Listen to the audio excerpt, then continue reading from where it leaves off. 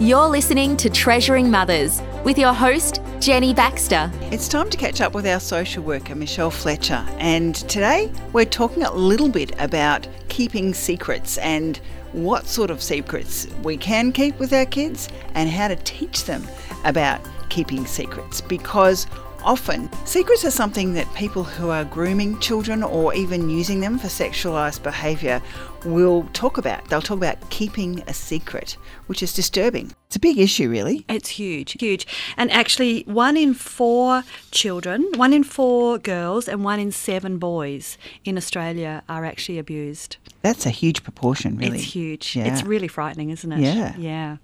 So it's really important that we talk to our children about what are safe secrets and what are unsafe secrets. Mm-hmm. When we think about secrets, a secret is basically information. And it can be good or bad, and it can be safe or unsafe. And sometimes what happens is that we hold a secret and it causes us to have conflict within ourselves about whether we tell that secret or whether we don't tell that secret, because there's a cost to telling the secret and there's a cost to holding that secret.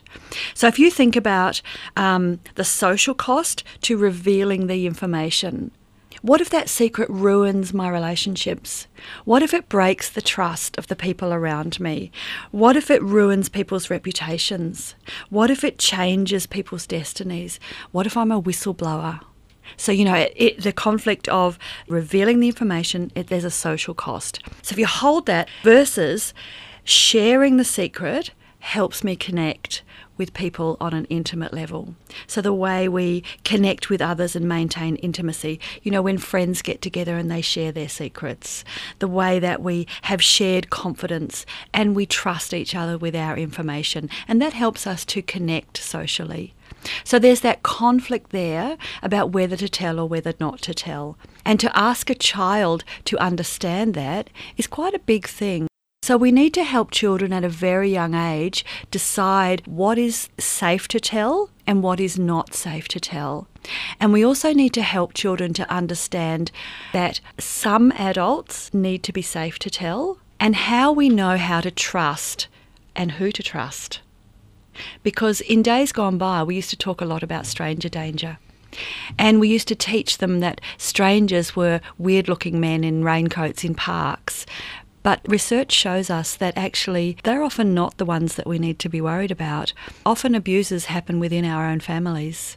And, they're well-groomed, nice guys next door that we know, fathers, uncles, people that the children know really well.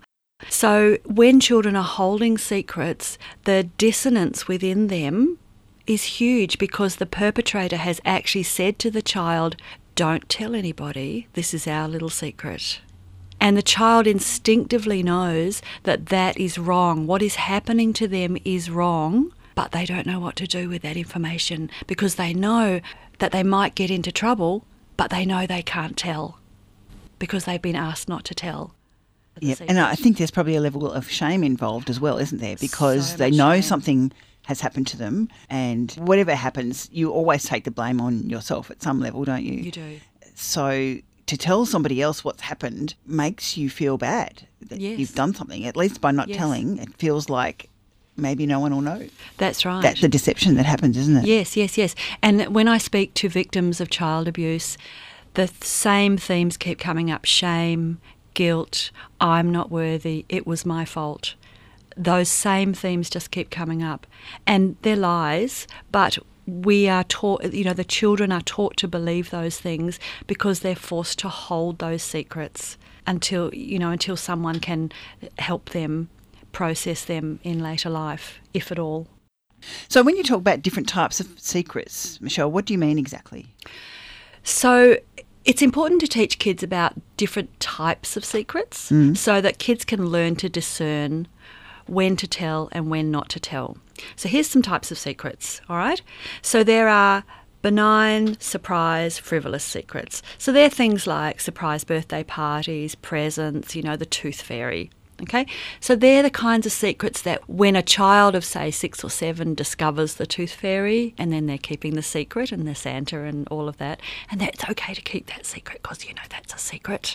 And then there's the big secrets. So they're the secrets when a parent has cancer and we decide whether we tell the child at a particular age and how much we tell the child and whether it's age appropriate and which information we give a child. So sometimes families have big secrets like that and we dribble information to a child.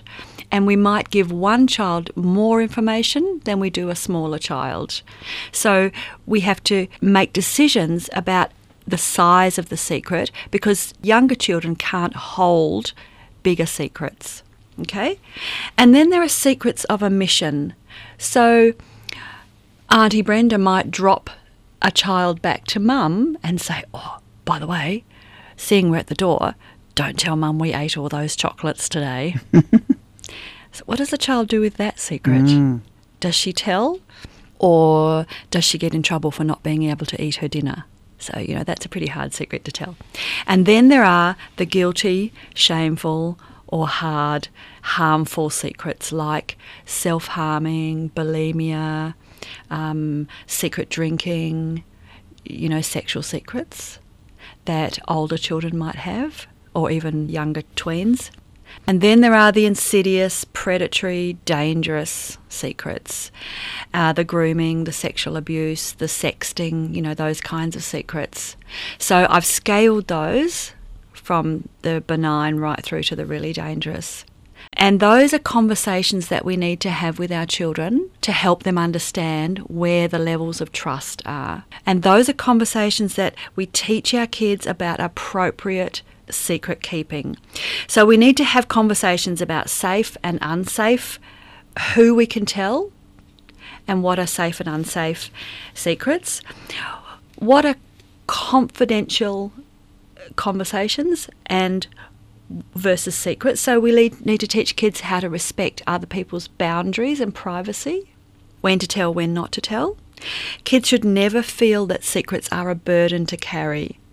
So if a child feels that something is too heavy for them to carry, that should be a warning sign to them that they need to tell somebody, even if they feel they just let out a little bit, because otherwise it's going to spill out in their behaviour somewhere and something will be wrong. Yes, so I remember when I was 7 and my parents told us, family secret, we are going to move house. It means, Jenny, that you will be shifting schools soon. Wow. Please don't tell anyone. This is our family secret for the moment. Yes. Now, what I did with that was I was really attached to my grade 2 teacher and I went to her the next day and said, I've got a secret, but I've got to tell you that I'll be leaving soon because our family is moving. Now, I didn't ever tell my mum and dad that I told her that, but I really felt like I needed to let her know because I loved her to bits. And so, she was family to me in some ways, I suppose. So it's such a grey area, isn't it, knowing what's all right and what's not. It so is. And we feel that inner conflict of, it builds up and sometimes we just have to let it spill over and then we feel bad because we've let it spill. And imagine that torment for a child when they've accidentally let something slip, when they've been told not to. Yes. I don't know what you do with that. I suppose that's where it's important to have a great relationship with your kids so that they feel like you're a trustworthy person to talk to. That's exactly right. Exactly right. Yep. And that's my next point. Always make sure that you've talked to your child about who are your trusted adults. You've got a network of people. Who are your trusted adults? And always talk about what are the secrets that you can never hold. Mm-hmm. Okay. Yeah. Yep, well, that's really helpful. And what sort of things would you mean by those? What would be those sorts of secrets? So those kinds of secrets are things about your body, anything that you are really uncomfortable with. So when your body is private and to be protected. And when your body is violated and it feels wrong, you need to tell somebody. If you are told to keep secrets that you feel is wrong, you need to tell somebody. Never force kids to kiss strangers. Like, there's all this stuff that we do that kind of breaks down those barriers. So, you know, for my children, I always try to help them make decisions about their own personal space, that if it feels wrong, you don't have to do it, and you need to tell somebody if someone tries to encroach on your personal space. That's kind of the boundary of that. Yes. Interesting what you say about your private, you know, who you are. Yes. And your private parts, which I have discovered includes your lips as well. Yes. It's good to make that clear that lips are actually your private parts. Absolutely. And Absolutely. it's something that I wasn't aware of. No, when I was 4 years old, we went to a shopping centre and I had to sit on Santa's knee. I screamed blue murder. My mother made me sit on Santa's knee. When I took my children to the shopping centre to sit on Santa's knee, my kids did not want to. I didn't make them sit on Santa's knee. Why do we do that? You know, we're told not to kiss strangers and to come up to strange men. Why do we make our children sit on Santa's knee? How weird is that? And no wonder you end up with kids. I was at a shopping centre once and talking to a lady who was near the Santa's chair saying, there's screaming kids leaving here all day. Exactly. And it's just awful. That's right. That's right. So the other thing that I tell parents is anytime a child tells you something, always believe them. The time for questioning is not when they tell you.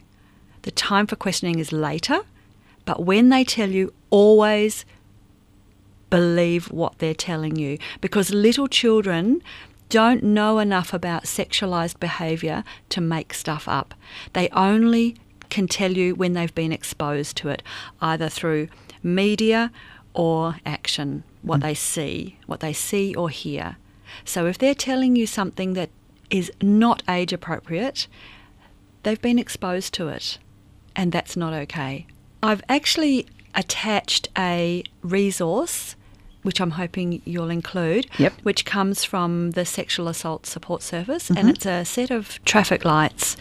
It's a resource which is available online. Yes, that's right. So we can put it up on the podcast page. Great. At treasuringmothers.com, and that's where people can get access to this. Wonderful. And it's a fantastic thing that I often give out to parents, and it talks about green behaviours, orange behaviours and red behaviours, and it's really helpful for professionals and parents to know which behaviours are okay and when you need to start worrying, and maybe sometimes how to talk to children about behaviours that are not okay and when to seek professional help. That's great. So, Michelle, lovely to talk to you about this today. It's a really important topic and great to underline some of those things. Just one thing on teenagers. So teenagers keep different kinds of secrets, and because teenagers are actually starting to individuate from us, they want to keep us at arm's length, and which is normal and quite natural. And sometimes they actually want us to be more included in their world. However, teenagers often have secrets which can be more life-threatening because they tend to indulge sometimes in more risky behaviours. So teenagers, their motivations for keeping difficult secrets come more from shame and guilt, and also risking their parents' disapproval and disappointment. So teenagers are more likely to have secrets around rape or sexual abuse, alcohol, drugs and smoking, eating disorders, bullying, cyberbullying, sexting. And the thing is that you need to be really, really careful about how you deal with that.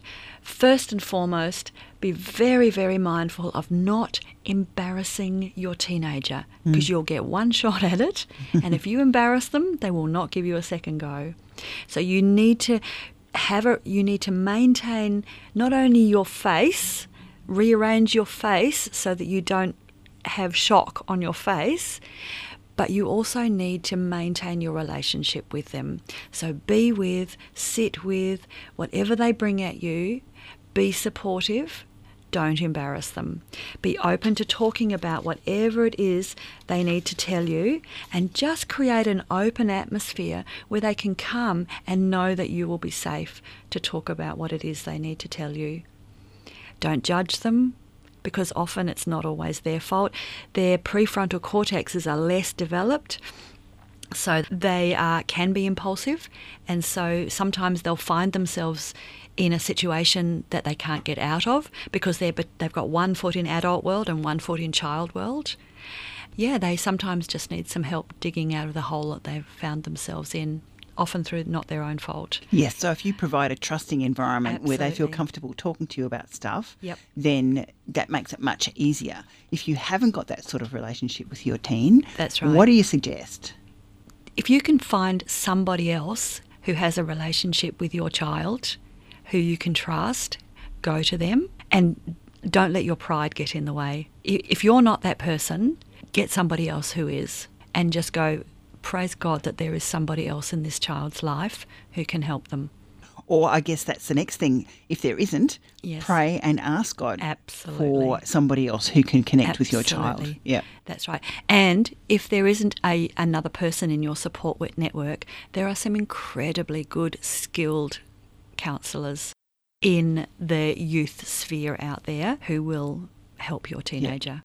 Well, yes, Michelle, so good to just get this out in the open, I suppose. It's one of those secrets we don't talk about, keeping secrets. And it's something we really need to be a lot more aware of, I think. So it's really great to have the conversation today. Thank you. Thank you, Jenny. Okay, thanks.